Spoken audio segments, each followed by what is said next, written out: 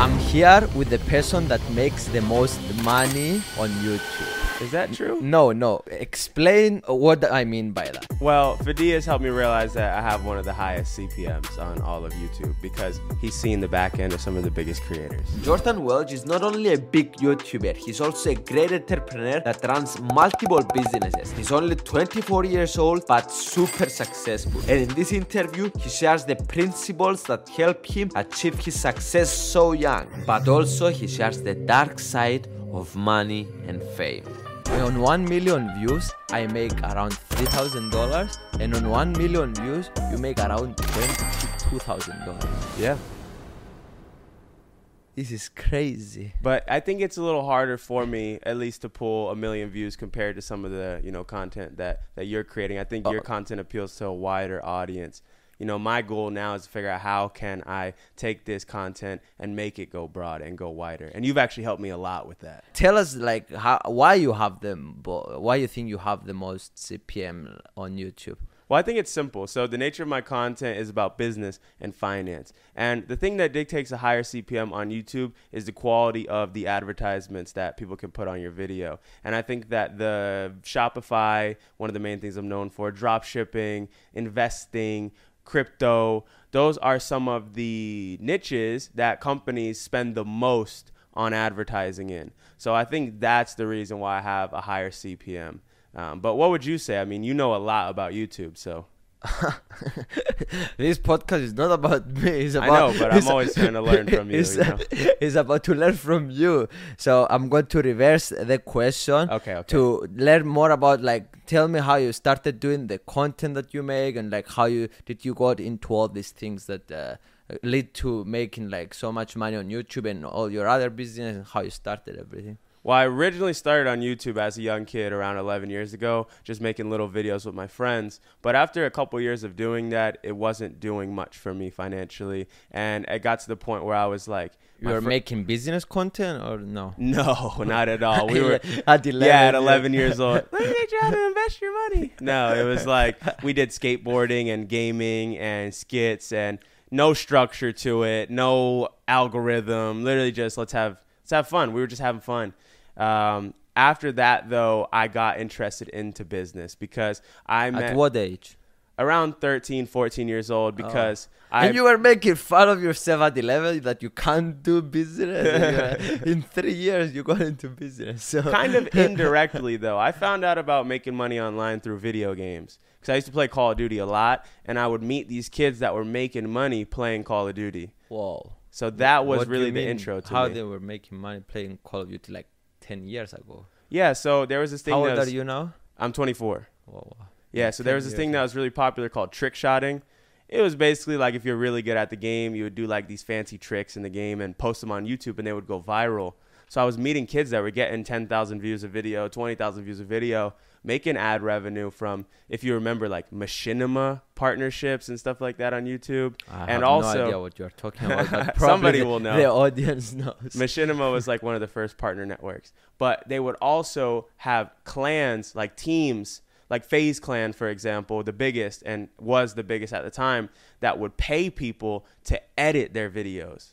So I actually got started making money online editing videos for a trick-shotting clan. Oh, wow. So that industry existed 10 years ago? Yeah. FaZe Clan has been around for a long time. Yeah. Interesting. Yeah. Wow. So, and how it evolved with that, the business thing? Yeah, for sure. So I just said that to show you how I got started. But, in between that and now, in high school, I started a bunch of different businesses that failed. Clothing brand, reselling sneakers. I hosted a sneaker convention where people could trade their shoes. I did tech support. But by the way, we are going to get to how much money you sold to one of your Shopify stores. It's not public. It's not public. So we don't. I don't share that number. Okay, cool. I'm sorry. But he shared. He sold his Shopify store, yes, and we're going to get. And he made a lot of money with that. Yeah, and we are going to go to that later. But yeah, continue with your story. Definitely. Yeah, man. And at that point, I reached the end of high school. None of my businesses had succeeded, and I went to college. And in college, I realized this is not what I want to do whatsoever. And in the first... You're a college. Where did you went to college? In Florida? Yeah, in Florida. Florida Gulf Coast University. kind of a smaller school. I didn't try very hard in high school, so I wasn't able to get into like the good colleges. So yeah, I just got into wherever I could. So, can you describe me? You hated school? Like A little bit. What you were doing at school? You were like you sitting on the chair and thinking about that. You were playing. You were a bad student. You were like making fun of the teachers. What was? Well, you know, I wasn't Jordan. the worst student, but I definitely didn't take it very seriously because I felt a lot of the time that it was a waste of time. A lot of the things that we were learning, I knew that I wasn't going to be using them later on in my life. I never like failed classes, but at the same time, I was never a straight A student. So I didn't take it very seriously. The whole time that I was in high school, I would be excited to go home and do my business stuff and go play my video games and go mess around and shoot my videos. And thankfully, my high school was an arts school. So there was actually a class that I had every single day called TV production where we did the school news. And that was the thing I was the most excited for every single day. I was the producer, like the main director of the whole news. So I basically ran the news channel at my school for 4 years. That was how you got some video experience in some of this stuff. Definitely. That gave me a lot of video editing experience. That taught me about, we used to create like these little segments for the news. So I was making videos every week. You were finding opportunities in school to use school to learn and do stuff.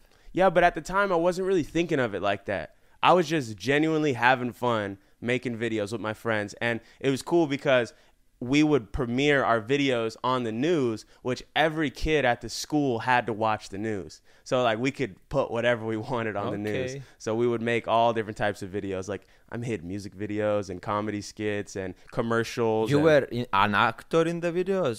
You were doing... I was usually not behind or in front of the camera, actually. I would say 90... you were doing the videography and the editing? Yes. And a bit of the ideation and stuff? I was like behind the scenes on all the videos. I was in a couple of them, but I was behind the scenes of all the videos. Okay. Yeah. So you understood there that there is something about this industry, or it was just casual? It was just fun, man. And, you know, so that's where it started. So you didn't hook from the... that was the point that you understood that you wanted to be a creator, or it was not obvious back then? I had a lot of love for it, but I didn't know at that time that it could be a career because in the past I had failed at YouTube. Okay. Oh, so because you were doing videos from 12, the skateboarding stuff, you had passion for kind of from these things. Absolutely. So it showed in the news when you created more and you evolved kind of your passion. Definitely. I was doing film festivals. We were entering all type of competitions. I was winning too. I won 4 different film festivals while I was in high school. I got a free iPad, free camera, a couple bucks, cool. You know, like so. Okay. So you were learning about this stuff online? Yes. I learned a lot from YouTube. Almost everything. Okay. Yeah. And what age you started the business stuff that you like after school? What stuff you did? So after my first year of college, I realized that was not the thing that I wanted to do. So I spent that whole entire summer trying to figure out ways so I don't have to go back to college the next year. Oh. And that's where I actually started my first Shopify store, was during that summer after my first year of college. Okay. That's interesting. Yeah. You are an amazing person in business and you know a lot of stuff and you know a lot about YouTube and you are an amazing person. I'm very curious to learn from you. So about business and how you evolved as a business person, and let's continue with that journey that we had before. So at 19, you said you finished high school and then what? Yeah, so I went to college, like I said, and I took the first year of college very seriously because I just wanted to see if it was possible for me to not be a bad student. So I did end up getting straight A's the first year, and by the end of the year, I realized this was a waste of time. I put all this effort in, I studied every day, I got straight A's, and I realized it was not worth my time. So that first semester, after I finished, I focused on building a business. When I went to school, I got a student loan. And what happens with student loans is if you don't use all the money, they give you back some of the money in form of a refund check. So I literally got like $2,000 after my first year of college. You're supposed to keep that money and use it for books and room and board and housing and all that stuff. But I was just like, I can use this to start a business. Can you explain me again, because I'm a special, maybe I was not following your thought, how you got that money? What is the service that the government provide to get that money? You don't go to college or you go to college and they pay you? So when I went to school, I had a loan that covered my rent for my dorm room and my tuition. What dorm room means? Where you live on campus. Okay. Like your housing. And I didn't end up using all of that money for the year. So whatever's left over, they give it to you in a check. You're supposed to keep that. So you went to university. Yeah. Cool. Got you. And then I used that money to start my first Shopify business. And you didn't use all the money, so a lot of money left, and you used to start the Shopify business. How did you start it? How did you learn about Shopify? Well, I learned about Shopify. This was in 2017. So a in lot in the beginning of Shopify, millionaires and this. It was pretty early on in the whole Shopify dropshipping world. I was learning about it through YouTube. I was learning about it through Facebook groups. That was big at the time. I was asking a lot of questions in there. And I was learning through trial and error. Me and a friend at the time, his name is Shay, we had started the store together. And every day we were just experimenting. So we were launching Facebook ads. We were building different websites and just trying our best to get this business off the ground. Okay, so how much time it took you to make money with dropshipping? I didn't make money with my first dropshipping store until about 3 months. After 3 months, I had my first product that was making me some profits every month. But how did you started selling stuff, or like how you were marketing, promoting the thing? Facebook ads, like what was your thing that you were doing? Yeah, so basically we would find. By the way, you are teaching people how to do that, and you like this is one of the most knowledgeable guys on Shopify that he knows how to explain it, and he did it himself. He held a Shopify store, so you are qualified for me to be asking you all these questions. Yeah, I mean, I guess a little bit. You know, people come up to me and they say, "Oh, you're the dropshipping guy." I'm like, okay. Yeah. But yeah, basically, what we did is called dropshipping. It's not innovative. It's not like I'm the first one to do it. But at the time, because I didn't have a lot of money, I couldn't order inventory of products. So we would go on AliExpress. You know AliExpress? Yes. We would go on AliExpress and we would find products that looked cool. They looked like they had potential to sell. We would put them on our website. We would run Facebook advertisements to our website. And when we would you had to you had to be skilled to do Facebook advertising or to do it right, or anybody can do Facebook. Well, I had an advantage because prior to that, like I told you, I was doing videos. So I had a strong understanding of how to edit videos. I also had spent so much time on the internet that I had a basic understanding of marketing. You know how it is when you spend a lot of time on the internet, you see a lot of headlines, you see a lot of memes, you see a lot of stuff. So it's easier for you to kind of get a grasp on making a somewhat viral piece of content. I still had to learn, and I'm still learning to this day, but being able to edit videos gave me an advantage that a lot of people don't have when they start learning how to run ads. Okay. Yeah. So 3 months in, you made your first profit, and you went.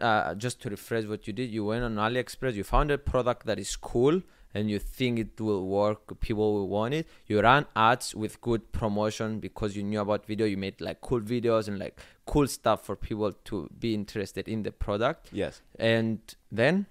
Well, that was when we had our first somewhat successful product. Somewhat successful? Meaning, at that point, I had a product that was making me $30,000 a month in revenue, which translated to around like $5K a month in profit. But at that time, that was the most money that I had been making. So I was excited about it, you know? The way that I actually took it to the next level, getting past $100,000 a month in revenue. How much you made on the first 3 months? I really lost money in the first 3 months altogether. Okay. But by the end of the first 3 months, I had my first product that was making some profit. You know what I mean? Yeah. So after that, I was able to take that little bit of profit and continue to reinvest it back into the business. And I changed my strategy up. Instead of me finding products that I thought were cool, I just started to focus on stuff that was already trending, products that were already making money. Interesting. And improving how did you them. found those?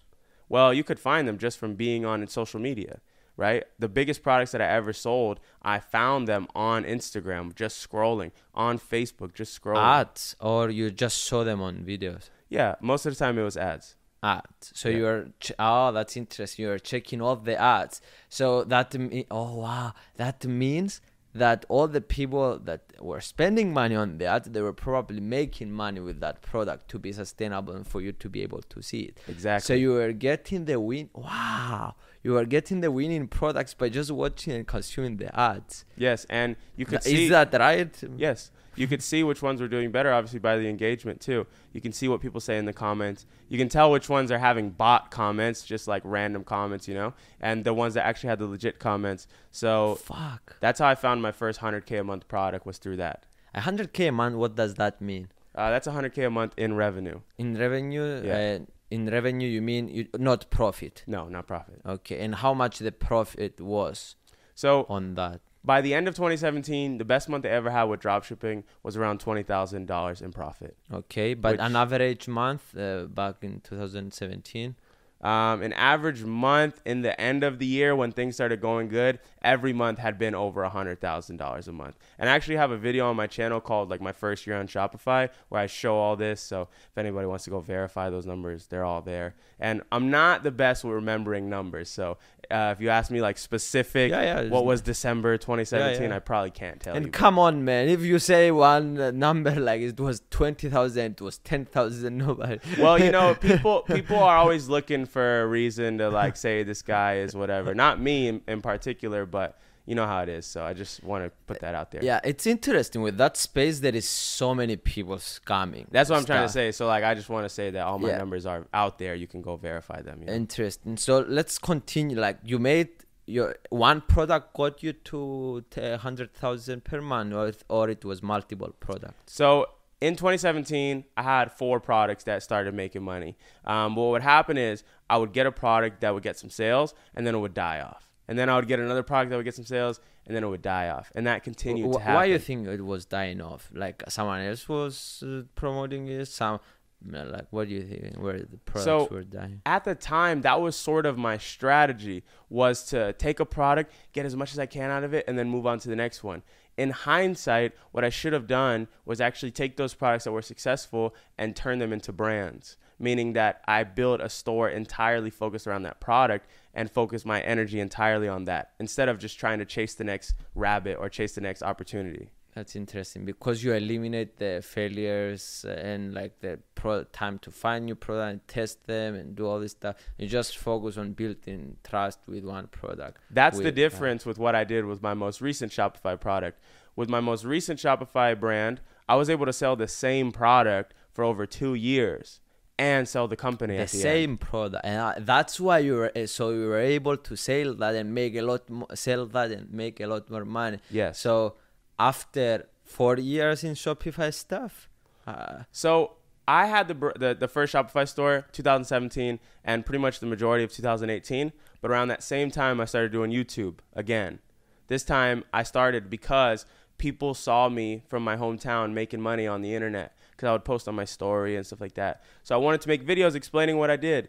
And if you watch those first videos, they're not optimized. They don't have crazy thumbnails. The first one is literally called What is E-commerce? And it's a video of me with a laptop and a webcam, and I'm just on a PowerPoint explaining to people what e-commerce is. That was where the roots of my channel started. And you started getting views or no? Not really.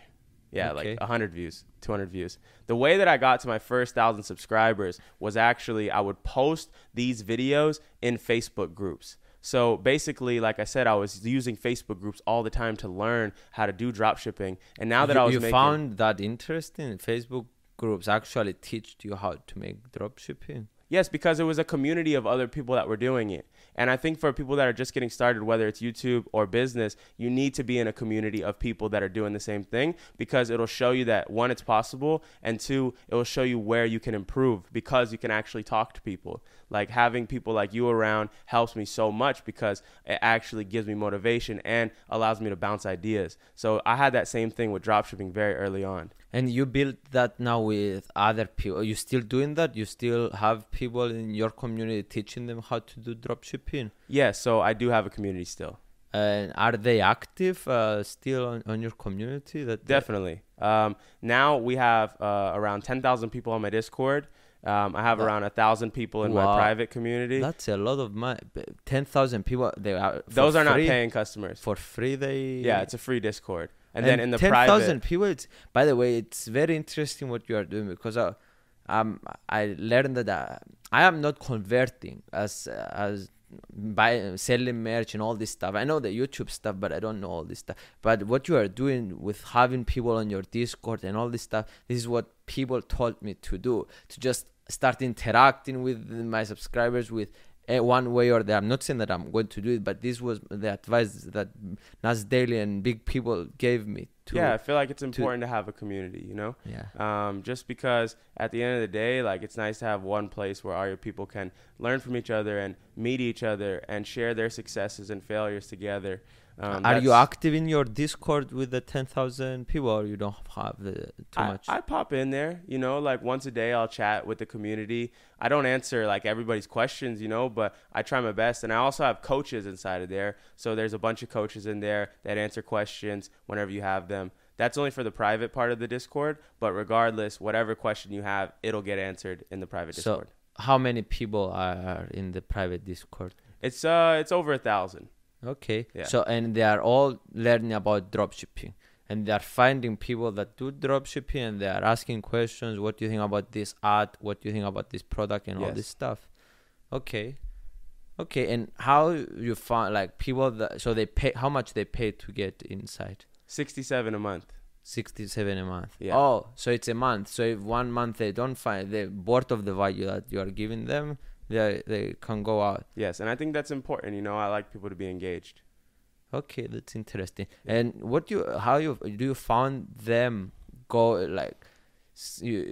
Tell me some success stories. Tell me like probably with a lot of courses there is a like majority of the people they are failing and they are not doing what they're supposed to do and the stuff that you. What was your experience with that? I mean, we have a ton of success stories. You could go to my Instagram, and in the Instagram highlights, I have 3 full highlights of testimonials from people that have either watched my videos, found some value and started a business, or went in one of my products, found some value and started a business. Even today, somebody came up to me at this conference we're at, Vid Summit, and he told me, man, I started watching your videos in 2020 during the pandemic. I was literally in debt when I started watching the videos, and now I'm doing Shopify. And he pulled out his phone, and he showed me like an $86,000 month, you know? Like, people really come up to me on the street and tell me these stories. So it's one thing when you get it in the DM, but it's another thing when I go outside and like people are really telling me, yo, bro, you helped me get started with my business, and now my business is making $1 million a year. Like, that puts the biggest fire under me more than anything else, because, you know, I have had some okay numbers in business, but to actually have an impact and get other people started in business is like better feeling than the success that even I've had with my own stores. Do you think that Shopify is like still easy to do it, or it becomes more and more difficult as the competition goes and as more people understand the opportunity there, or you think there is huge market that no? I don't think it was ever easy. I think it's been hard the whole time. I know what you're asking though, is it getting harder now that more people are doing it? Yeah. I think that the challenge does increase. I think it's more important that you get better at becoming a good marketer, better content creator, learning more about selecting the right products. I think it is important now to actually be better. I think that it is harder than it was maybe 5, 6, 7 years ago when less people were doing it. Because right now, Shopify and dropshipping is one of like the hottest or most known about businesses to start online. But it's for a good reason. Lots of people have been able to make their living off of that business opportunity.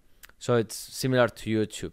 It gets more and more competitive. You have to up your quality and your skills. Yes. But there is always the opportunity. Such is the case with anything else. You want to be a baseball player? It was probably easier to be a professional baseball player 50 years ago, 40 years ago than it is today. And MMA fighter is probably hardest than ever to be, because people are training 20 years to do this. Okay, that's interesting. So that's I'm curious to see why you can't. I'm not going to push on anything, but I'm curious to see why you can't say exactly how much money you made on your Shopify store. There is like No, I can tell you how much I made on the store. I can't tell you how much I sold the store for, because part of the contract there was a non-disclosure on the amount, because the business is still active. And so people can't. Why is this helpful for the person that bought your business? For you to not be able to say the number?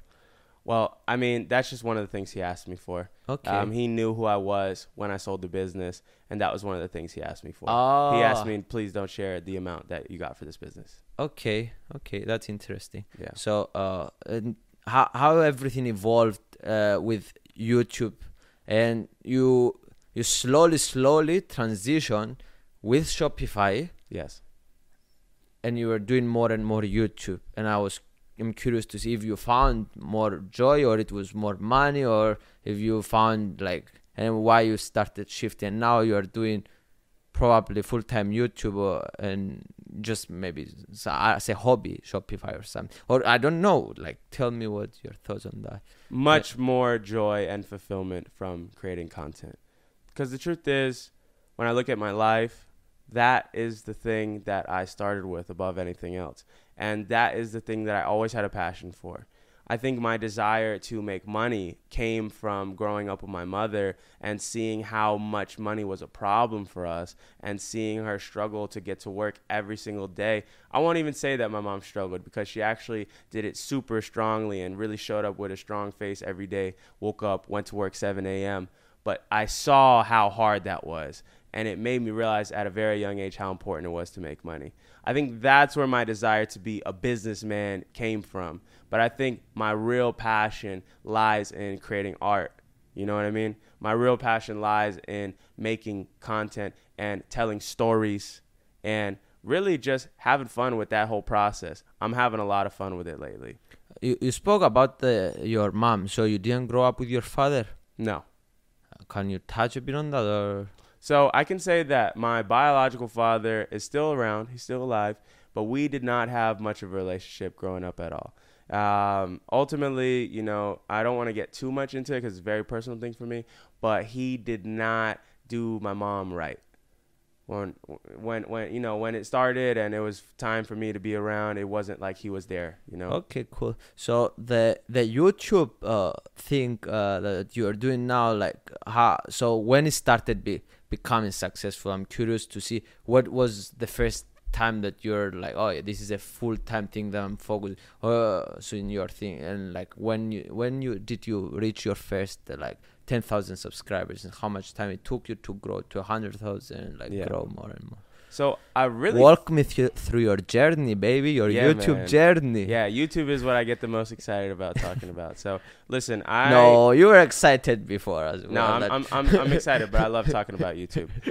So really, in that time of having my Shopify store, I was able to get to my first 10,000 subscribers. My first Shopify store. So 2017 to 2018 was around the time I got my first 10,000. But I was doing YouTube very differently than I'm doing it now. I was posting 3 videos a week, and it was very niche content. Not just how to start your own Shopify store, but how to track your profits on your Shopify dashboard. Tiny niche content. And okay.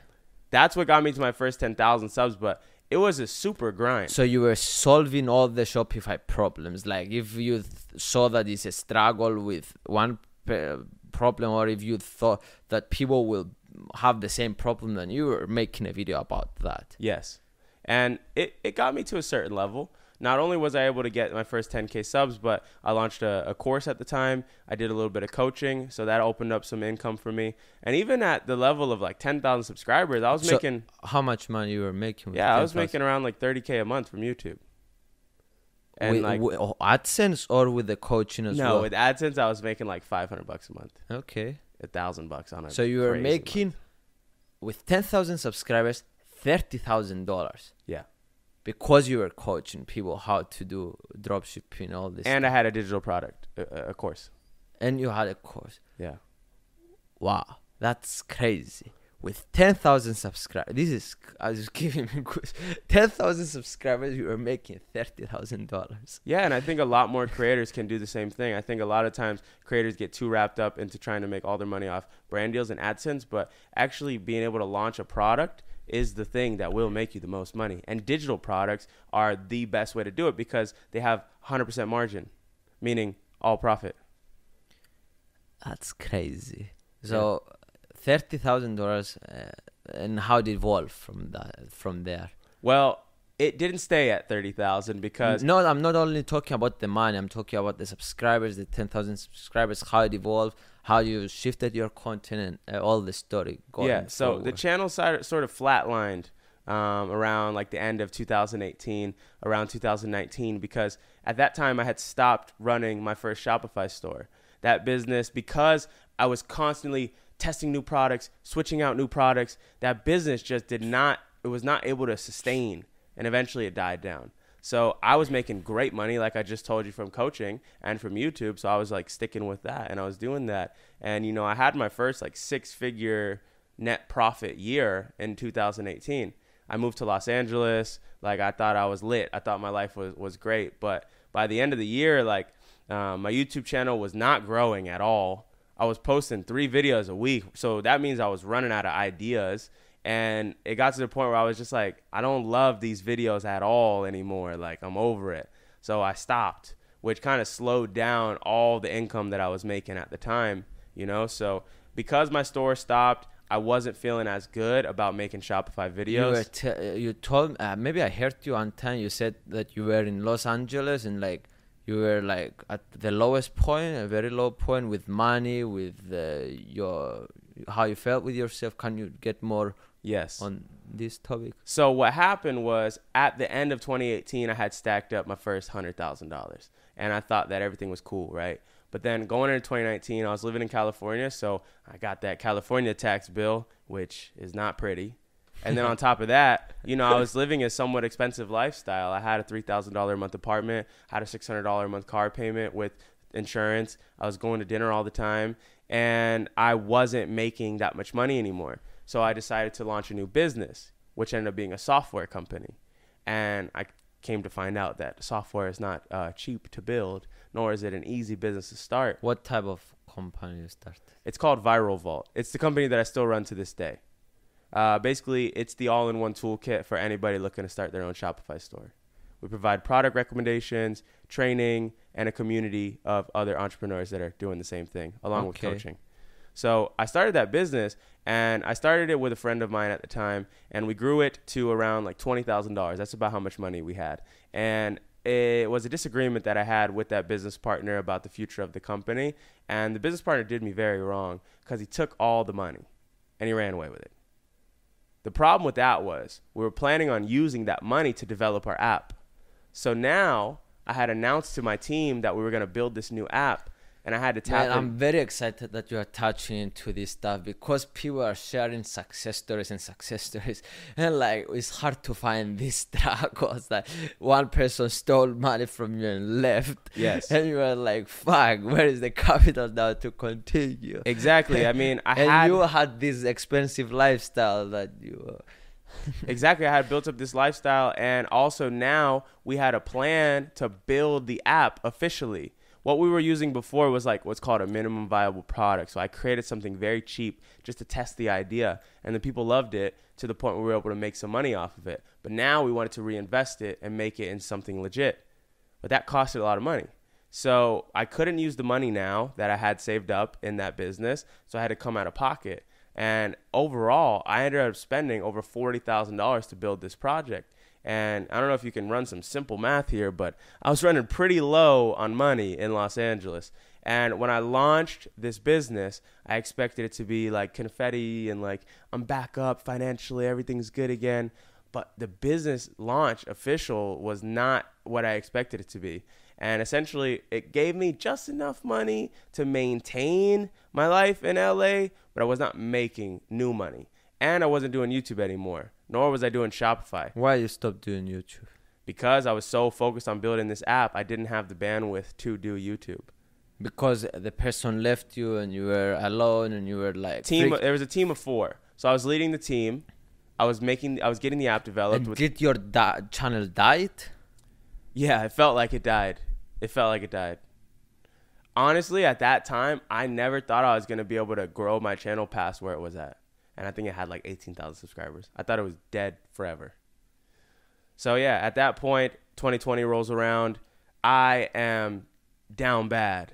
Pretty much like, I think I had like $15,000, something like that. And I know people are going to be hearing that like, $15,000? And he was down. but like, yo, I'm having expenses that are around $10,000 a month, and then I have business expenses that are around $5,000 a month. So I'm like 1 month runway. You know what I mean? Like if 1 month of if the business if you were telling me these things 1 year ago, I was going to say, think that you are stupid. But now that you understand, I got to understand a bit of the business side after so many mistakes. I understand what you're saying. Yes, you understand. So there is a silver lining to all this, because I reached the summer of 2020. I actually reached the point where I ran out of money. Like I could afford my next rent payment, but barely. So I was like, it's done. I canceled my lease in this luxurious apartment I had. I took my car and I put all my stuff in it and I shipped it back home. And I moved back to the house that I started at. I moved back to my mom's house in the summer of 2020. And this software... How you felt? You felt failure? You felt like this life sucks? You felt like... Honestly, bro, I felt relieved. Because... I was feeling so bad in LA, and I was feeling so stuck in that glass apartment that I just was like ready for a change. That you were always dreaming to get that apartment and to do all this stuff. Yeah. And you felt sick. I felt almost immediately better when I landed back home, because it was like... okay, here we go. You know what I mean? Oh my God, you're a good storyteller. you have me on edge. It's the truth, you know? And my mom, you know, God bless her. She's the most beautiful woman in the world. I love her to death. When I landed back home, I had like 6 of my best friends there surprising me at my house. Wow. I'm like, welcome back. You know, like I was welcomed back with love. And when I was in LA, I was single. I had, good friends, but, like, I was in a dark place, dude. I felt like I was all alone, you know? So when I came back home, I was surrounded by love again. And at that time, like, when I was in LA, I was, like, smoking every day. I was smoking weed every single day. When I went back home, I made a promise to myself that I was going to give that up for the time. And, yeah. I'm curious to hear a bit more about your LA lifestyle. And, like, because I'm here. I was here for a lot of time, and I think there is potentially something wrong here. I'm not sure if it's only my experience. It seems like it was your experience, and I'm curious to hear your thoughts on why you think you felt that way. Yeah, I think LA is a pretty dark place, and the reason for it is that there are some beautiful people here. There are some of the smartest people in the world here, some of the most talented people in the world here. But on the flip side, there is a whole slew of people that are just craving to reach fame and to reach riches, so much so that they will just do you wrong. And I think that energy radiates through going to events and meeting certain people here. I don't want to talk down on the people of LA, because I met some of my best friends in the whole wide world living in Los Angeles. But on that same side, man, I would agree with you in the way of the energy in LA. For me personally, once it got to the end, it was bad. But that doesn't have to do as much with the city. It has to do more so with me in my life. And so I'm not gonna sit here and trash. I'm not gonna sit here and trash LA, bro. Like, I think what you said, that was a similar experience. We're not judging LA, or we're just sharing our personal experience, and it's for up to the people to judge from their experience. So when you were saying that people are so desperate for success and money that they will do you wrong, that felt right, because I have the same experience here. Like, everyone is trying to reach that thing, and I'm not gonna lie, I'm similar way that I'm trying to, but I would like to think that I would not do wrong to people to try to get to that point. But it's very transactional. It's very but I'm not sure. Maybe I'm trying to find a place that it will feel more like home. Yes, and I think the other reason too is that I'm literally from Florida. You know, you're from Cyprus. Like, we're not from this town. You know, so that's another thing too. Is like, how'd you feel? I know you don't want to turn on you, but like, how did it feel to actually go back to Cyprus having some success?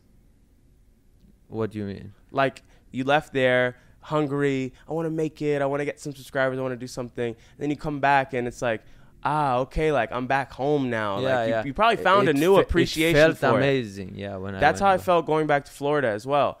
I left Florida and I was like, oh, I need to get out of here. I need to go somewhere else. I need to go. And honestly, I probably did at the time.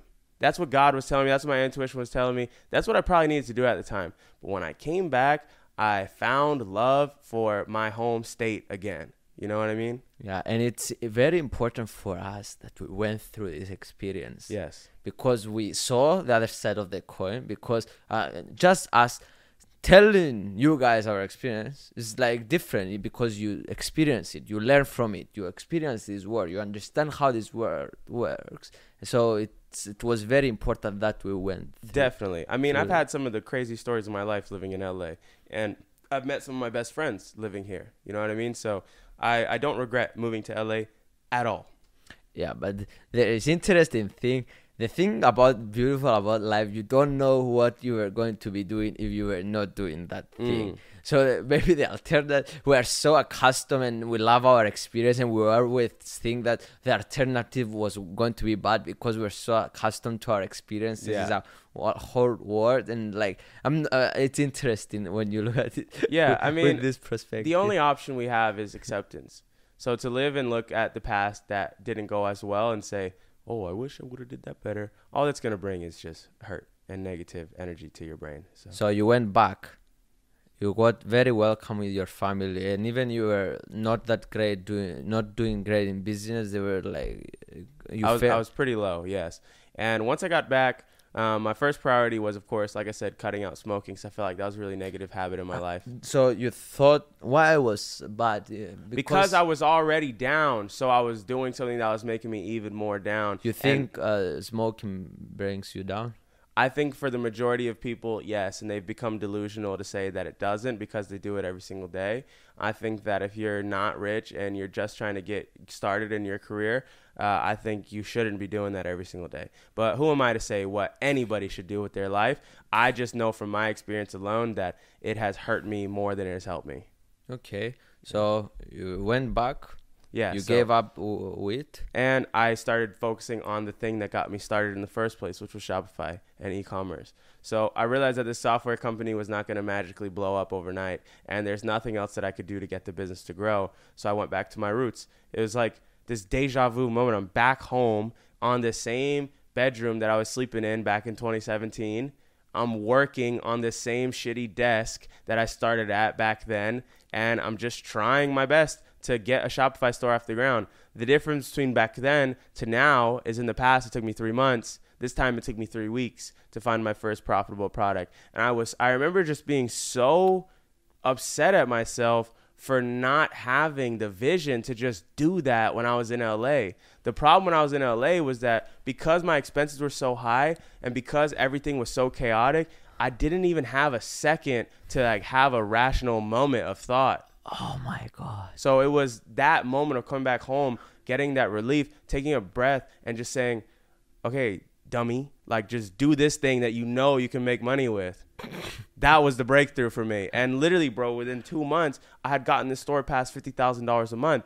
I moved out of my mom's house again. I moved to Miami. And, you know, I mean, that was really where the tide turned in my life. Yeah. Crazy. You had that in front of your nose all the time. The whole time. Because you had some money, like you were stressed and like you were blind to see that this is the thing that you know how to do, and And I think my ego was having a hard time allowing me to let this software business go for a moment because I had already put so much money into it and so much time that I was like, I have to make this work. I have to make this work. I have to make this work. But like sometimes in life, you do have to take steps backwards so you can move forward. Okay, that's interesting. So you were trying so hard to do that, and you gave up YouTube, you gave up trying to do Shopify stores, the two things that you had love for. Yeah. And you were trying to pursue that thing. And when you gave up for a certain period of time on that, you found that so sometimes giving up on stuff might be the wise option, you think? Yes, give up is the wrong term. I think it's more like pivot. You know what I mean? Okay. Because like give up means like, oh, I'm done with this forever. You know, for me, I never wanted to abandon that company because I had 4 full-time employees.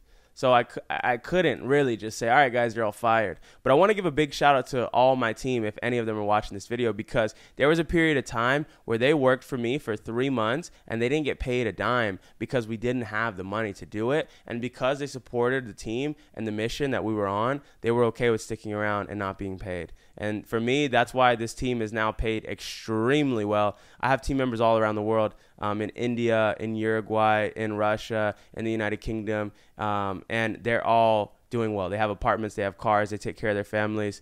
They're good. And that's good. That means Houses. That means that you are a good leader for them to stick there for 3 months and believe in your mission even when they were not getting paid. Well, thanks, man. I mean, I try. I think they know that the mission of the company was more than anything to help people get started and inspire them as entrepreneurs. So I think, we try to be pretty focused on that. So, yeah. So moving forward with you went back, it clicked in your head, you started your Shopify store, and then? So in that year of 2020, I started the year at my lowest point. By the end of the year, I had got my store to almost $500,000 in revenue. But this time, I did it differently. Revenue, you mean? Sales. And it was around $100K in profit. And more importantly, I begun the process of actually building a brand. Instead of selling a bunch of random products, I had focused entirely so when on you selling went this back, product. you said, okay, I'm going to build a brand now with the Shopify stuff. Yes, learning from my past mistakes, I started it the same way that I started the other business, with testing products. But once I found the product that was doing well, then I said, okay, no more. Focus on this. And you had a lot more experience. Way more experience. With the software company, with managing people, with branding and business, because it was how long ago it was that you came to LA? What was the gap? I lived in LA for like 2 years. So, that was 2 years of meeting millionaires and meeting Shopify store owners and hosting events and watching hella YouTube videos. And so yes, my experience and my knowledge grew immensely being in LA. Mm-hmm. So when it came time to do Shopify again, I was a better person than I was the first time around, significantly. Okay. And of course, the failures from the last business taught me a lot. Okay, yeah. And how that evolved? You were making money on Shopify?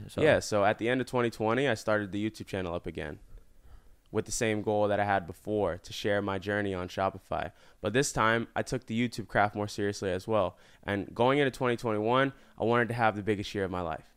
And honestly, that was the breakout year for me in a variety of reasons. 2021. Yeah, because that year, I grew my Shopify store past 1.2 million in sales. I grew my YouTube channel to 250,000 subscribers. And I felt like I found me again. He was lost for a very long time, and I felt like I was able to come back to who I actually am. And I started to feel joy again about life. I started to wake up appreciated. I started to have more gratitude than ever before. And it was because of the money? No. It was because of the subscribers? It was because you felt that you are accomplished and your heart was like, oh, I think I'm doing the right thing. Why you think you felt that relief and you were not feeling that before? I gave a lot of thought to this. I think ultimately it was me being back in a state where I felt like I was living in line with my purpose. I think that I was a little lost in LA, focused on making the right amount of money to survive. But now that I had these things going, it made me connect to my purpose that I started initially, which was ultimately just to educate and inspire people.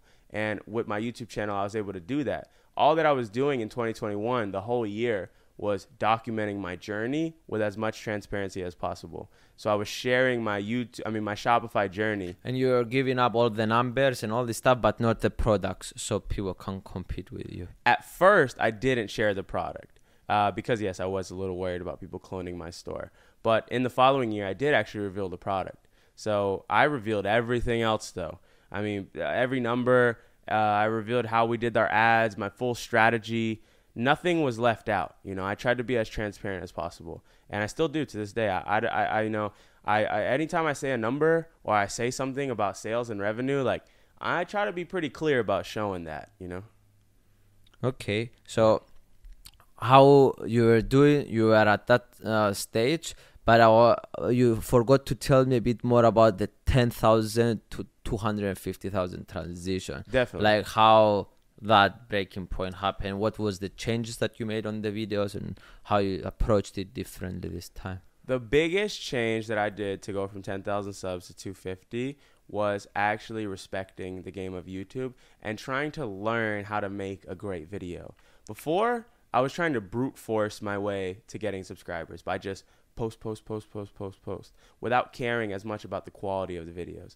This time around, I wanted to really understand about retention and packaging and how to actually make a story in a video that's entertaining.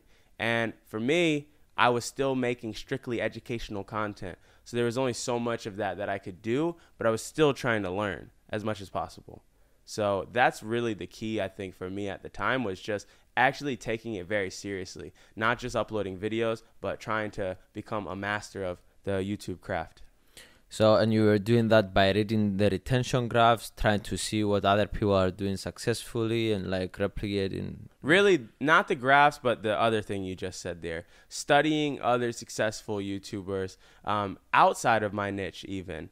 Like, not always was I just looking at other Shopify guys. I was looking at other YouTubers like vloggers and different type of interviewers and stuff like that.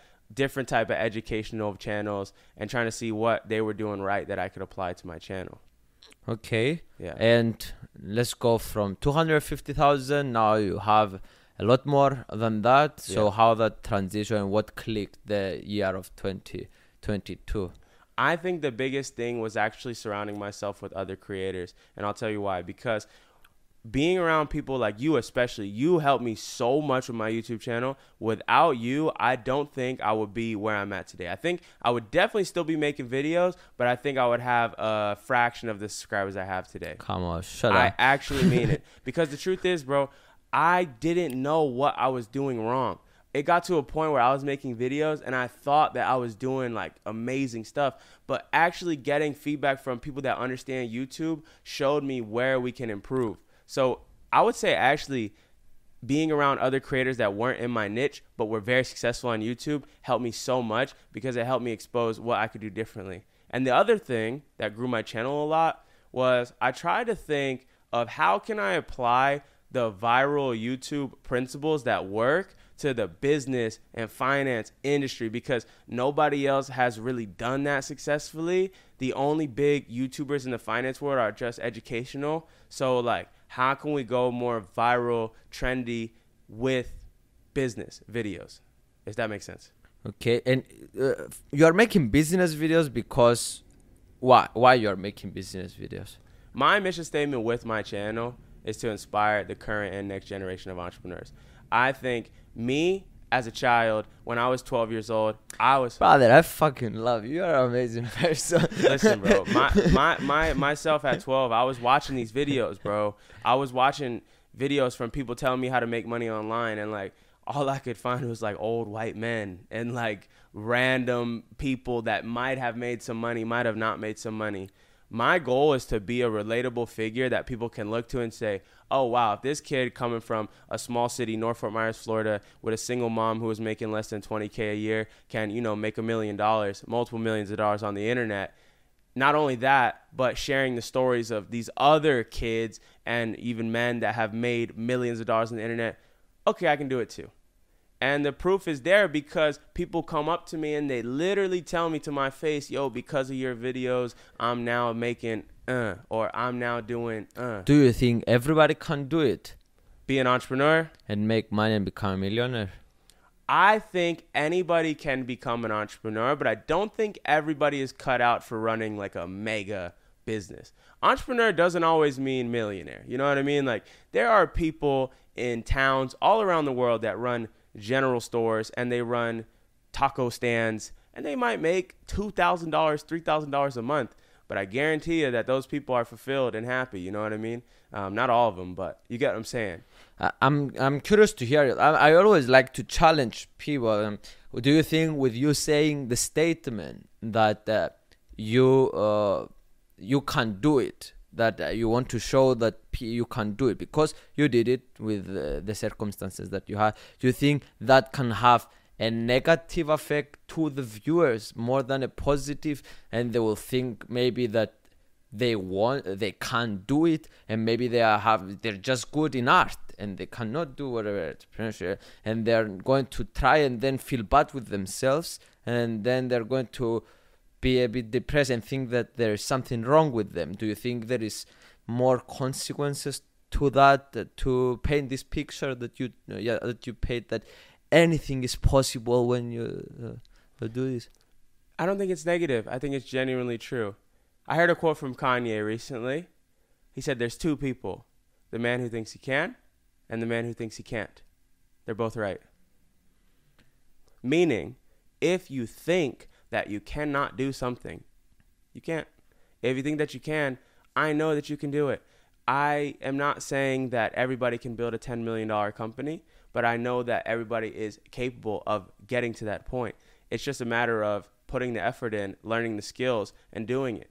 Now, some people have circumstances that prevent them from that. Like, I don't know exactly what it's like back in Cyprus. You've been to places all around the world, and you've seen people that don't even have access to internet. So for me to say anybody maybe is a little ignorant, but I think most people can accomplish this. Okay, but it's not like I just like to explore ideas. Yes. So it was not coming from a bad place. Yes, of course. So okay, cool. So moving on to you said that you want to do YouTube to inspire entrepreneurs. Yes. And what's next with your YouTube channel? What do you want? Where do you want to take it? Because it's interesting. Now you came to a point that what you do. Explain what you do a bit with your videos for people that they never watch kind of your recent videos that you said that you are packaging them better. Yeah, the way I describe my channel is that I'm documenting my journey as an entrepreneur and sharing the stories of entrepreneurs all around the world. Documenting your journey as an entrepreneur and sharing the stories of entrepreneurs around the world. That's interesting. And what's the future of your channel, you think, and of your brand, and what stuff that you want to tap in the future? I don't see myself pivoting to something like brand new. I want to continue doing what we're doing, but I want to keep upping the level and the quality of what we're doing. There's an infinite amount of, I'm not infinite, but there's a high number of people around the world that have amazing stories and incredible businesses that they built that I can bring light to. Most of those guys aren't famous, nor have you ever heard of them before, and they want a platform to talk about it. And for me, I'm planning on continuing this journey of entrepreneurship for the rest of my life. So as long as I can continue documenting mine and sharing my story, I'm good. I just want to keep getting better at it. I just want to keep making better videos. I want to become a better storyteller. I want to become a better editor. I want to get better with my team, actually, and have a bigger team even. Just want to keep getting better. That's the thing that gets me excited the most, is like improvement. Watching the new video and being like, wow, like this was good job, team. All right, let's do it better next week, So I was speaking with Nas Daily. I don't know if you know him. Yeah, big dog. Yeah, I know Nas. He's killing it. And he was telling me that what's one of the biggest impact that we can have as creators is to bring light to people. Let's say there is 1 billion people in India, and there is one person that is the next whatever, the CEO of Google now, it's from India, Sundar Pichai, what is his name? Mm-hmm. And there is a lot of people, and they don't have these opportunities that we have in the United States, and all these fortunate people, opportunities that we have. Yeah. And one person to go and share his story, how he started a business there and he made the best franchise hotel in India. Yes. That bringing light to that and showing to all the world and to Indian people and all this stuff that this guy did it, and bringing light to him. Yes. That's one of the most to those countries, that's the most effective way to have impact, Nas Daily said. Yes, so, I agree. Imagine what that does to a 14-year-old man or boy in India watching that video that watched an episode of Shark Tank one time and wants to be a business owner. Now he's like, wow, I might be able to do that. And that might be the spark that creates the next, Elon Musk of India, or the next billionaire, like to have that power, I agree, is the ultimate thing.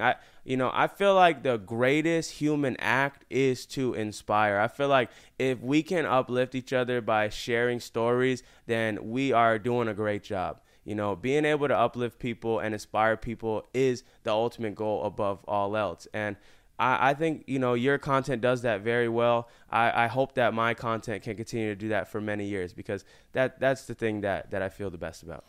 Talk about the dark side of being a creator, because it's not always good. Yeah. There is times that you had recently a video that didn't got a lot of views, and like comparison to all your other videos was a failure. So and not only that, as a failed video, like all the dark side of relationships, that people want to use you, that people want to do a lot of stuff. I'm curious always to hear people talk about this. Yeah, I mean, for me, because people think that life is amazing when you have 500,000 subscribers. Yeah, right. Like, you're lit. Like, no, for me, being a creator, there are maybe a little bit of dark moments.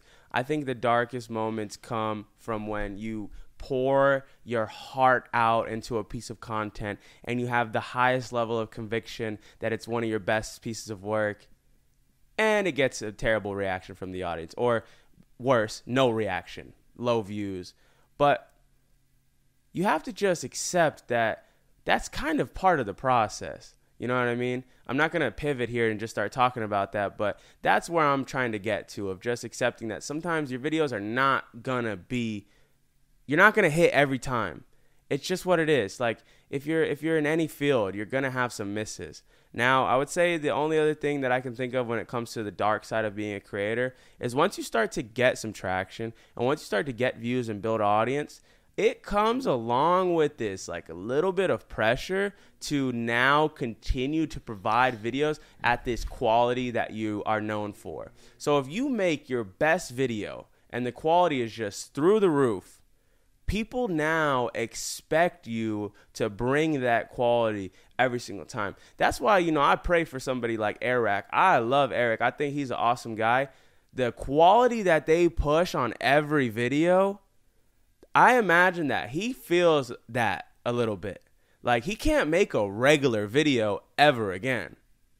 And I think that kind of gets him excited, as it does for me too. But on the same side of excitement, or on the flip side of excitement, is like, okay, you know what it's like too. Your ideas are out there, man. Like, you really push yourself. So now you're like, if I'm going to make a video, it has to be up here.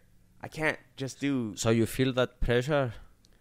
A little bit. But pressure is spoken around with a negative connotation, and I feel like it can be flipped into a positive, because ultimately pressure is what makes diamonds. Pressure is that thing that pushes you to go to that next level. Like, without the pressure, what is the alternative? Like, flat line? Like, of course, you could say the alternative is like a flow, like you're just coasting through type state. But you think Ryan Trahan felt pressure on the penny challenge? I think so. And how did that do? Yeah. And how do you think he felt after? Okay. Yeah. I agree with you. So ultimately, I do feel some pressure. And I think if there was anything, the thing that I sit alone and talk about with my friends about maybe the dark side, is like that feeling of you posted your best video ever. Right after you hit that publish button, it comes with a little wave of like, can you do it again? You work so hard on a video. Can you do it again? Yeah. Can you do it again the next week? Yeah. Can you do it better than last time? And what do you... Yeah. You guys started to understand a bit of the vibe that we feel. But can you talk a bit more about your relationships in this space, and if you find that a bit of with some dark side, or if it's all amazing and beautiful and all this stuff? No, man, relationships are the thing that I'm the most grateful for in this lifetime. I have some of the most amazing friends. I could not be more grateful in this life for anything than the family and the friends that I have. I mean, like, it blows my mind sometimes. A moment that I had yesterday that just shocked me was last year I met Eric. And I was a fan of his. So I came up to him as a fan. And, hey, man, nice to meet you. I'm in creator now. All right, nice to meet you, bro. Have a great day. Like, very casual. This year, I go up to him, And it is like, yo, Jordan, what's up, man? Like, how are you doing, bro? Like, I've been loving the videos, bro. I've been watching your videos. I'm like, what the hell? And then I go to Ryan Trahan, gives me a big hug. Yo, Jordan, like, how you doing, man? Like, I'm not saying this to, like, you know, say whatever, but, like, the fact that I am able to have these friends and, you know, let's forget about the famous people. Like, I have friends in just all different areas of life that I'm so grateful for. Like, I just, like, I don't even know how to put it into words, man. Like, my friends and you as well, you have helped me so much. Like I said it already, I'm going to repeat it again.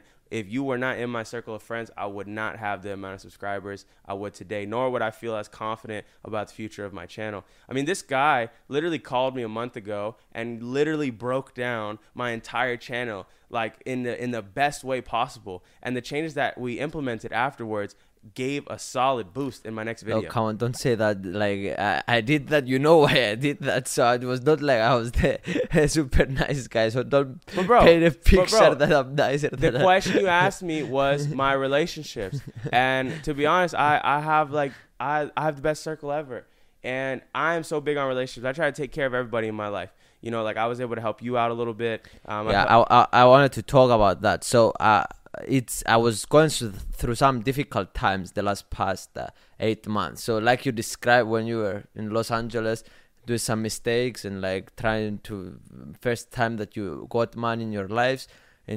So I went through that similar process the last 8 months. So I received money. I was trying to spend on a lot more than I should have spent on videos, on growing the team and making some wrong investments in the wrong way. It's not that I was buying stuff and like shoes or stuff. I never bought anything for me and stuff, but it was all for the business. But and I got to some time that I needed money. I needed like $30,000 for me to be able to go for the next month. And I asked you and you gave me $10,000 for the thing. I asked you for $10,000 and you gave me, and you were not like give me, not even called me about it, and you never said anything about it. So I'm so grateful about that help that you did, and that shows how you care about your relationship, and I love you for that. And I told you a million times, I always express my gratitude, but I just wanted to put it out there. And I think this is the interesting stuff for you guys, that for you to get insight of exactly how we do in our lives, as raw as it gets, like mistakes that like vulnerable moments that we have. No, I love you too, man. And I take care of all my friends. You know, I buy gifts for everybody. I'm always like paying. You never bought me a gift. Well, you know, I saved your channel. No, I'm just like, nah, man. But listen, it's just one of those things that I appreciate more than the money, more than the fame or whatever, because I know that, let's say it all came crashing down, these relationships that I built, I know that they're there. Maybe not everybody gonna stick around, but I know. And how you choose the right people to invest your time in, because you don't build a relationship with anybody. I assume that wants to build a relationship with you. What you are looking to friends, and like how you take care of this. Well, I think I don't really give it like some more. I don't give it a lot of conscious thought. I'm not like, I'm gonna be friends with this guy because of this, and this. It's really off of feel. I can get a good feel for somebody after spending time with them, if their intentions are real, if they actually care about me. And maybe I don't have the best feel in the world, but because of the bad experiences I've had with people in the past, and because of some of the shady people I've met in my life, I have an okay radar. So, you know, I think just having social awareness helps me a lot. But that being said, I mean, I don't know, man, maybe some of the people around me aren't as genuine, but I'm not saying that's the case, because I know who's around me. I know who's real. But again, that's not one of those things that like I have like a process, or like I can explain it to you. It's really off of feel. Interesting. Yeah. I have a process. Okay. And it's, I think, effortless relationship, that it happens naturally. Yeah, that's what I mean by the feel. Like, it shouldn't feel like you have to like, should I be friends with this guy? Like, bro, when we linked up, it was very like, okay, Phidias is dope. Like, you know, I like this guy. We can hang out again. You know what I mean? You remember how we met? Yeah. I was giving Of course I handshakes remember. to celebrities, and you said, "Yeah, you can come over." And I had no money back there. Yeah. You can stay over my house as well. And like, I remember that time that we had those long conversations about YouTube and all this stuff. And it surprised me when I find a person that listens to me and asks questions with a lot of seriousness. Like, you were asking, like, you were absorbing. We had like probably 3 hour conversation. You were asking, what do you think about this? What do you think about this? And we were talking about YouTube. And the interesting thing is, like, after that, you started implementing immediately all the stuff that you were saying. So that's when I understood that this guy, and I was not 100% sure that you are going, like, I love you and all this stuff, but slowly it evolved, seeing each other actions and all this stuff, and like catching up here and there, that slowly evolved too. That's what it's about, man. So I want you to tell me about some philosophical questions now. What do you think is the meaning of life? And later I will ask, are you afraid of death? The meaning of life.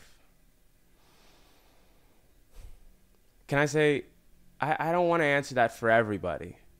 I can tell you what I think the meaning of my life is at this stage. I feel like the meaning of my life is to focus on my craft and continuing mastering my craft, continuing to love and build stronger relationships with my family and my friends, and to continue to inspire people with my story and with the other stories around the world. For me, that's what I feel it is. I feel like it's so hard for me to say the meaning of life for all humans is. If I knew that, I would be God. Okay. You know? You know what I mean? So, and also, above all else, like, to enjoy the experience, because we have a finite amount of time here on this earth. And before we know it, we're going to be all old and wrinkly, and the money and stuff won't even matter anymore. So really just to find some enjoyment in it all, because you get too caught up in this money, fame game, you're going to lose the whole purpose of the life, you know? It's like you're going to lose it all. It's like you're going to get everything you wanted, and then you're going to miss out on what you actually needed. Are you afraid of death?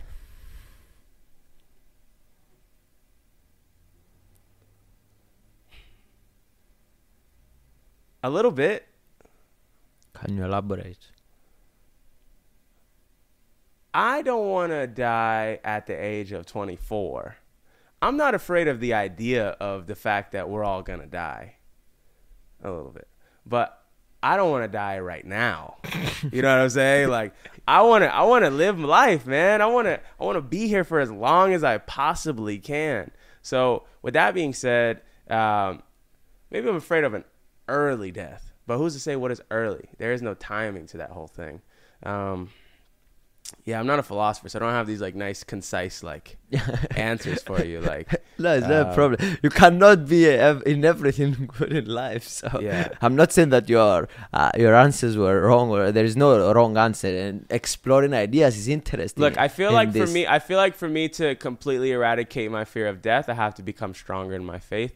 I think the fear of death comes from the idea that upon death is pure nothingness and blackness and eternal darkness. I think that would be where the fear of death would come from. And I think that if you explore religion and you explore faith a little deeper, that there may be more peace to find in the idea. What's your relationship with all these things? With religion, God? I have a strong relationship with God, and I very much believe in God.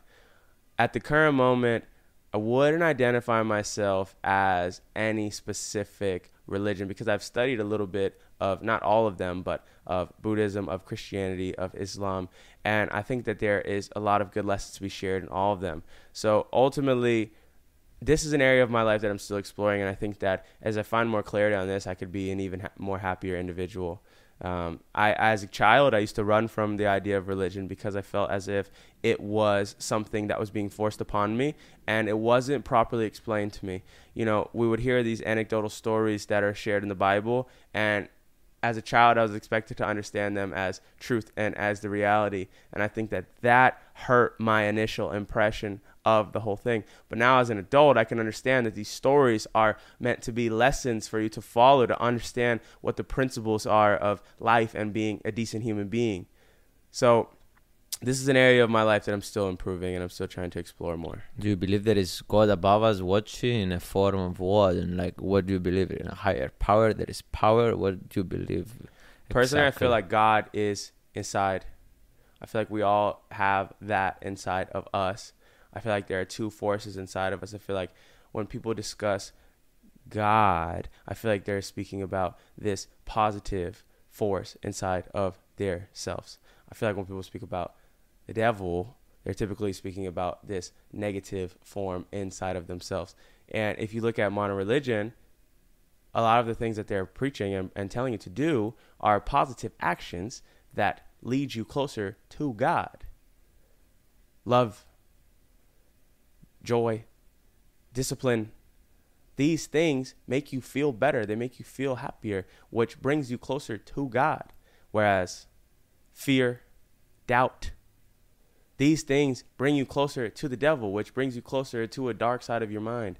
So my take on it is that I think that we have that inside of us. And I think that religion teaches us how to harness the powers to get us closer to the forces that we're going for, which, you know, we want to get closer to God without being too close, because that would be the end of it all, you know. Do you think you are black? Do you think it's hardest to become successful in business being black, or harder to become successful on YouTube being black? I think because I am an online entrepreneur, it's irrelevant. On the internet, nobody knows you're a dog. You know what I'm saying? Like, nobody knows, like, on the internet, What do you mean nobody knows you are a dog? I'm just saying it's like a joke. Like, nobody would be able to know if it was a dog typing on the computer. Okay. Like, nobody could tell if you're white, black, Asian, girl, female, transgender, running your business. Got it. You know what I'm trying to say? Got it. Yeah. So in the business sense, it has not been harder for me. I think if I was trying to climb the ladder of like corporate Wall Street, I think that there could have been some disadvantages. That being said, though, you know, society has changed in many ways. Some of the most successful people in the world are black. So it's not like, you know, we're at this crazy disadvantage like we once were, but because of the years that my people had to go through, you know, all different types of trauma, I think it's deep. I'm curious, why do you find them as my people? As, for example, it's not my people, it's your people.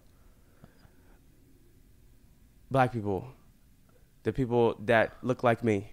Okay. The reason why, you know, we might feel as if the powers to be are against us is because, I mean, bro, just 70 years ago, just 100 years ago, times were very different for people with my skin color. Like, I'm mixed. My mom is white. My dad is black. But guess what? It doesn't matter. 100 years ago, nobody would look to see if there was a percentage of white in me. I would be drinking from the different water fountain. I wouldn't get to go to the same school as the white kids. I probably wouldn't even be able to get to school, you know? So I think those things are still rooted inside. And I think that's why a lot of people feel like there's a disadvantage. But for me, man, I haven't seen like a crazy like challenge, extra challenge being black. Do you think it's helping?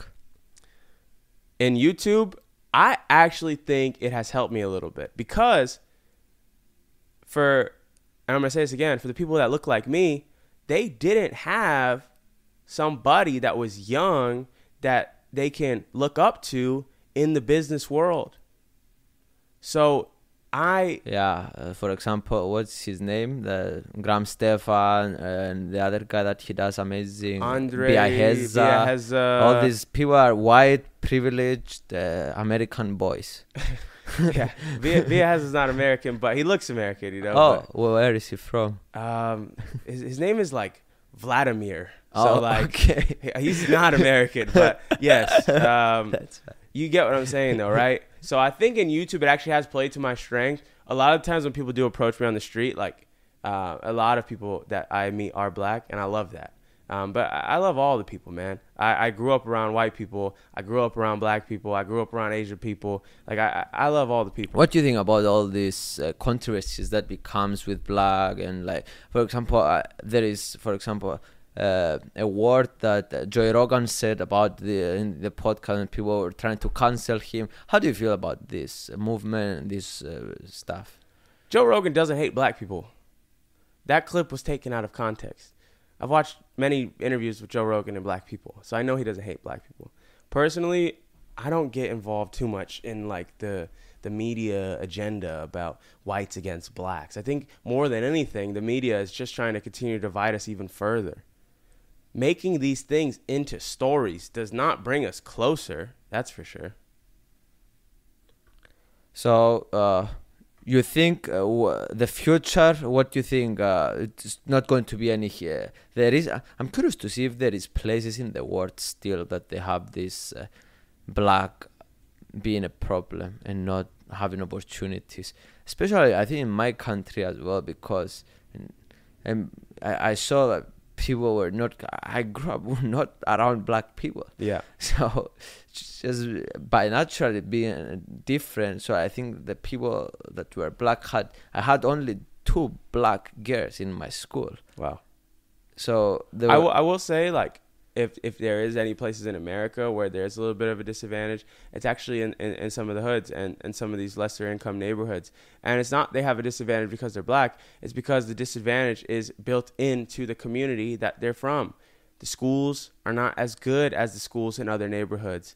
The restaurants are not as good as in the other neighborhoods, meaning you're having people that are getting a lesser quality education, eating lesser quality food, not having necessary access. But that's with white kids as well. You have neighborhoods. 100%. 100%. But it's disproportionately black. What do you mean by that? Meaning the majority would be black.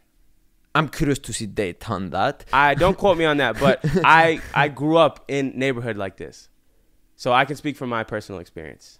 So you mean that you grew up in there is a lot of poor neighborhoods and they are black for the majority. I'm not saying the majority of poor neighborhoods in America are black. I don't have this. No, you are saying that there is a problem with poor neighborhoods that they're black.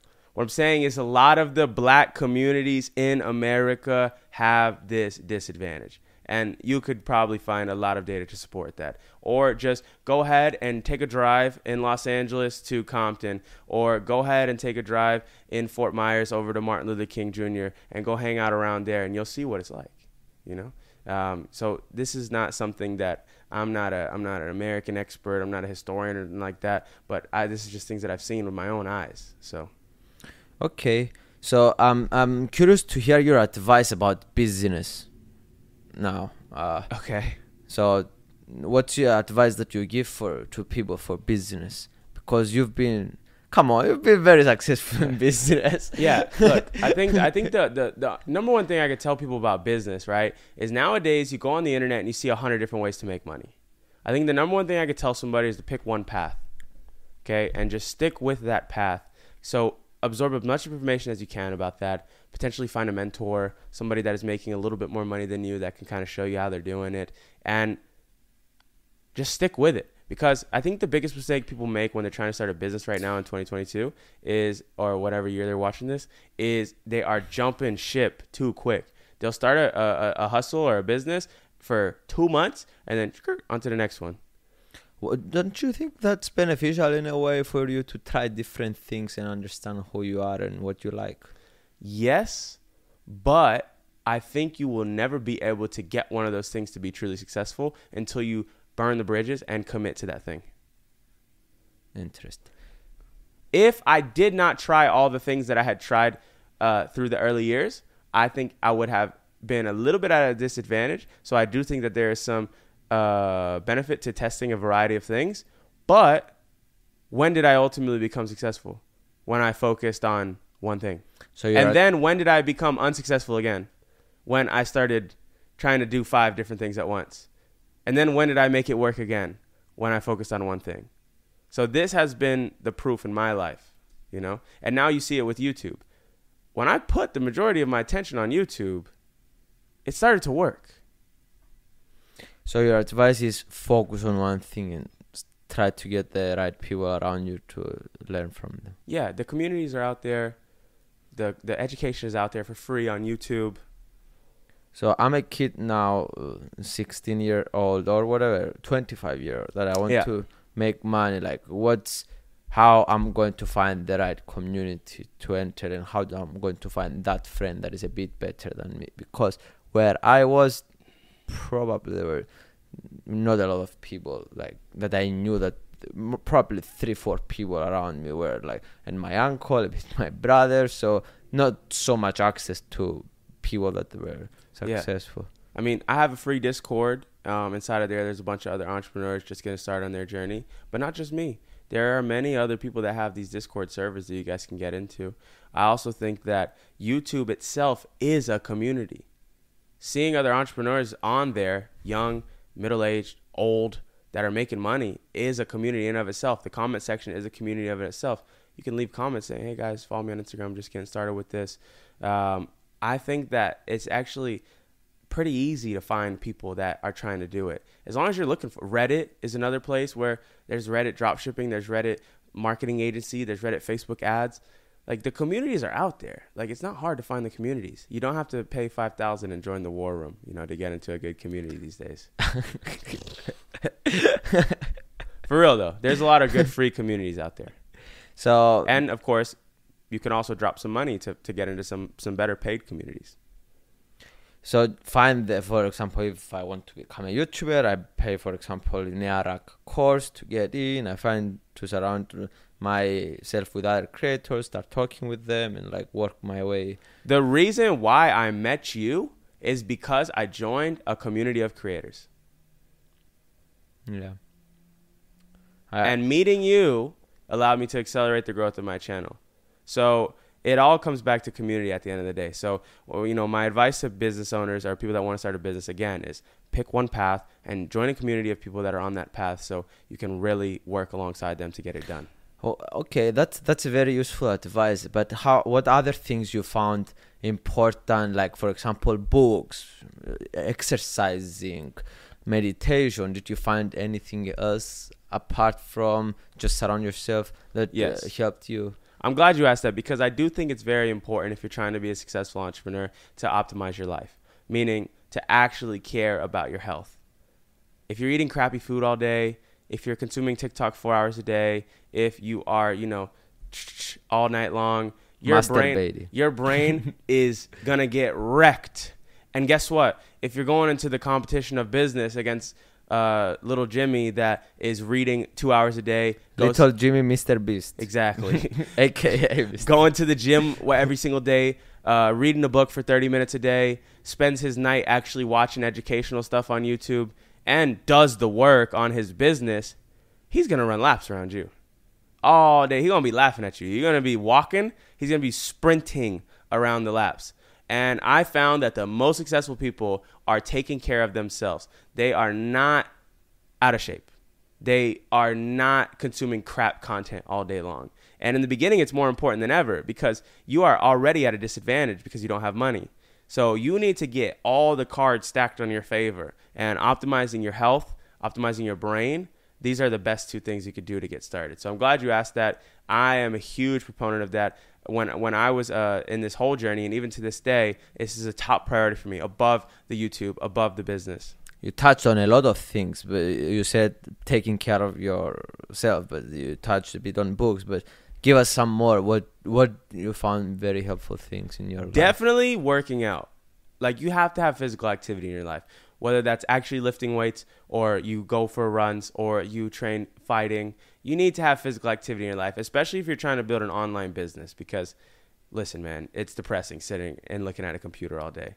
It's good for your brain to have physical fitness. I train pretty much every day. As I've been filming this video here at Vid Summit, I ain't been at the gym. But when I'm back at home, I'm training pretty much every day. Also, education is important, like, more than anything. More than reading about the actual business you want to learn, I recommend reading some basic books about, philosophy. Like, one of my favorite authors is Ryan Holiday, if you've ever heard of him. Yes. Yeah, he has a very good book called The Obstacle is the Way. I would really recommend that book. Ego is the Enemy. You know, I don't want to turn this into like too much books, because I find if I sit here and recommend books, nobody's going to go and read them. So like, it's just like, No, this some people will go. yeah. But No, look, if there was one book I would recommend people to start with, it would be called The Slight Edge. And it touches on exactly what we're talking about today. It's the reason why certain people go on to get results and other people's don't. And it's because of the slight edge. And this book kind of teaches you how to get that edge. So, as you described a bit before, we are here at VIT Summit, which is one convention. You said that you saw Ryan Trahan today and Arag, and you felt very good that these people knew you and they were very acceptive to you making a video with them. Yeah. And yeah, tell me more, like, what did you learn here and what is your take of moving on in the future? This year, my biggest takeaway was actually from the talk that Eric had. And, you know, he was sharing the fact that as you're growing on YouTube, the most important thing to think about if you want to have this as a career is longevity. And he discussed a couple of different things to actually maintain that longevity.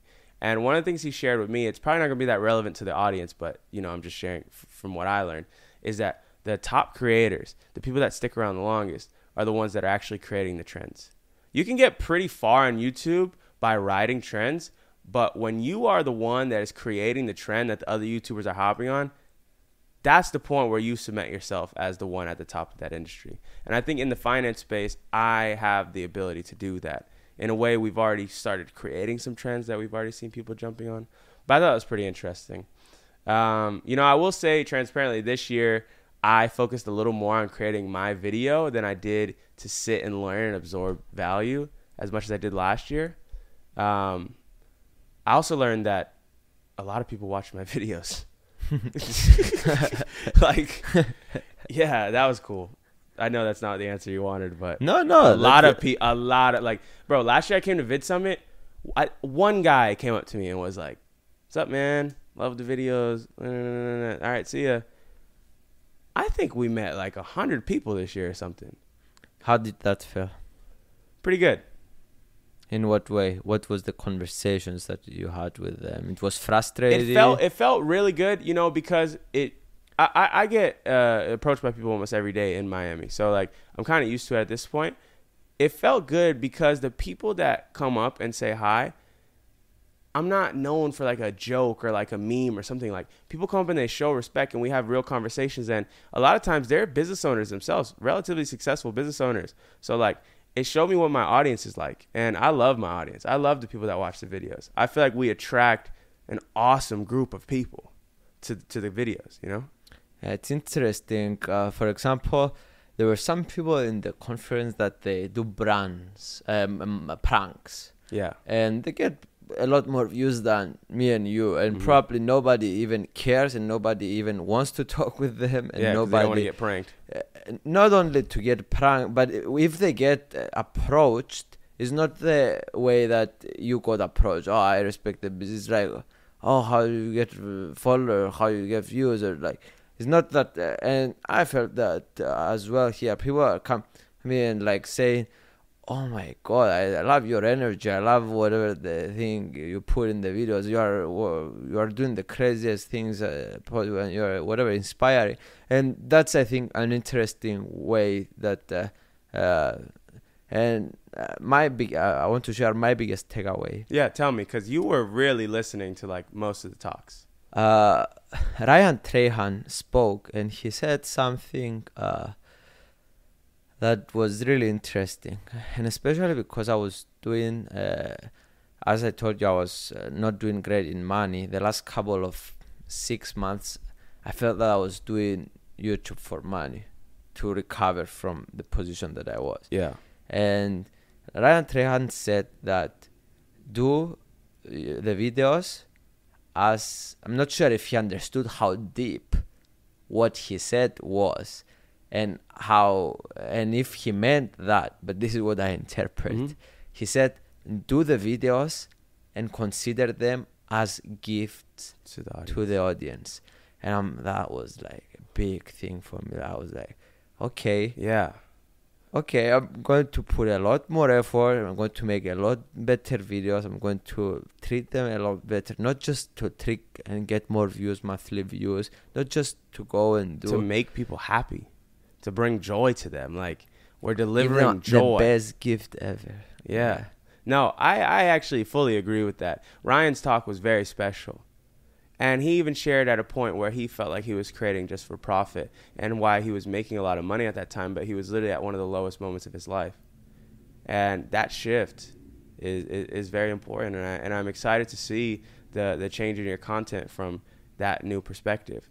Because ultimately, when I watch your videos, I smile. I've cried from watching one of your videos. That's And good. I told you that, you know? Yeah, that's good. So, like, that's what you bring to people.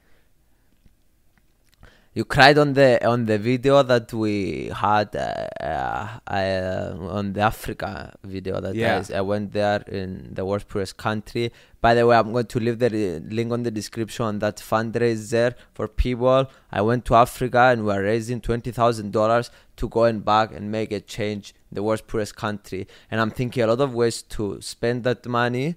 That we raised so far more than $13,000. Nice. We're getting closer to the $20,000, and ways that I'm going to spend those money. I'm thinking about it. I'm talking with the smartest people in the world that I know to give me advice. But one of the ways that I'm thinking about is to go in an orphanage and give people, because only 10% of the people has access to Wi-Fi, and give computers, give Wi-Fi access, give tablets, phone to an orphanage there in the worst poorest country in Burundi. And yeah, if you guys want to donate, I will leave a link on the description of the GoFundMe. I'll definitely donate. Yeah.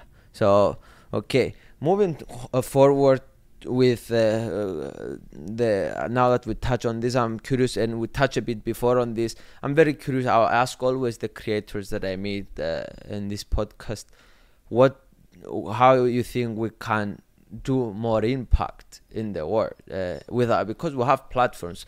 Like, as you saw, people are real people, not views. So people will have something. How we have energy in our hands, as my teacher describes it. Where you think is better to allocate this for impact and making a world? I guess it just depends on how you define impact.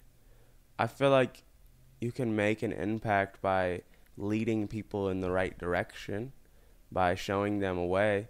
You can also make an impact by going to Africa and literally hand delivering computers to children, you know? I think impact can be defined in many different ways. The way I think I can provide the most impact is by inspiring through these stories that I share.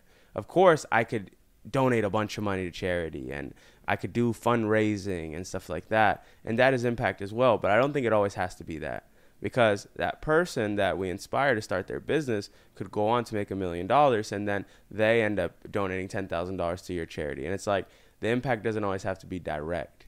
But I think creators as a whole, you know, maybe take a lesson from what you were saying and think, maybe how can we create less selfishly, and how can we create more with the viewer at the top of our mind, and think about them always first.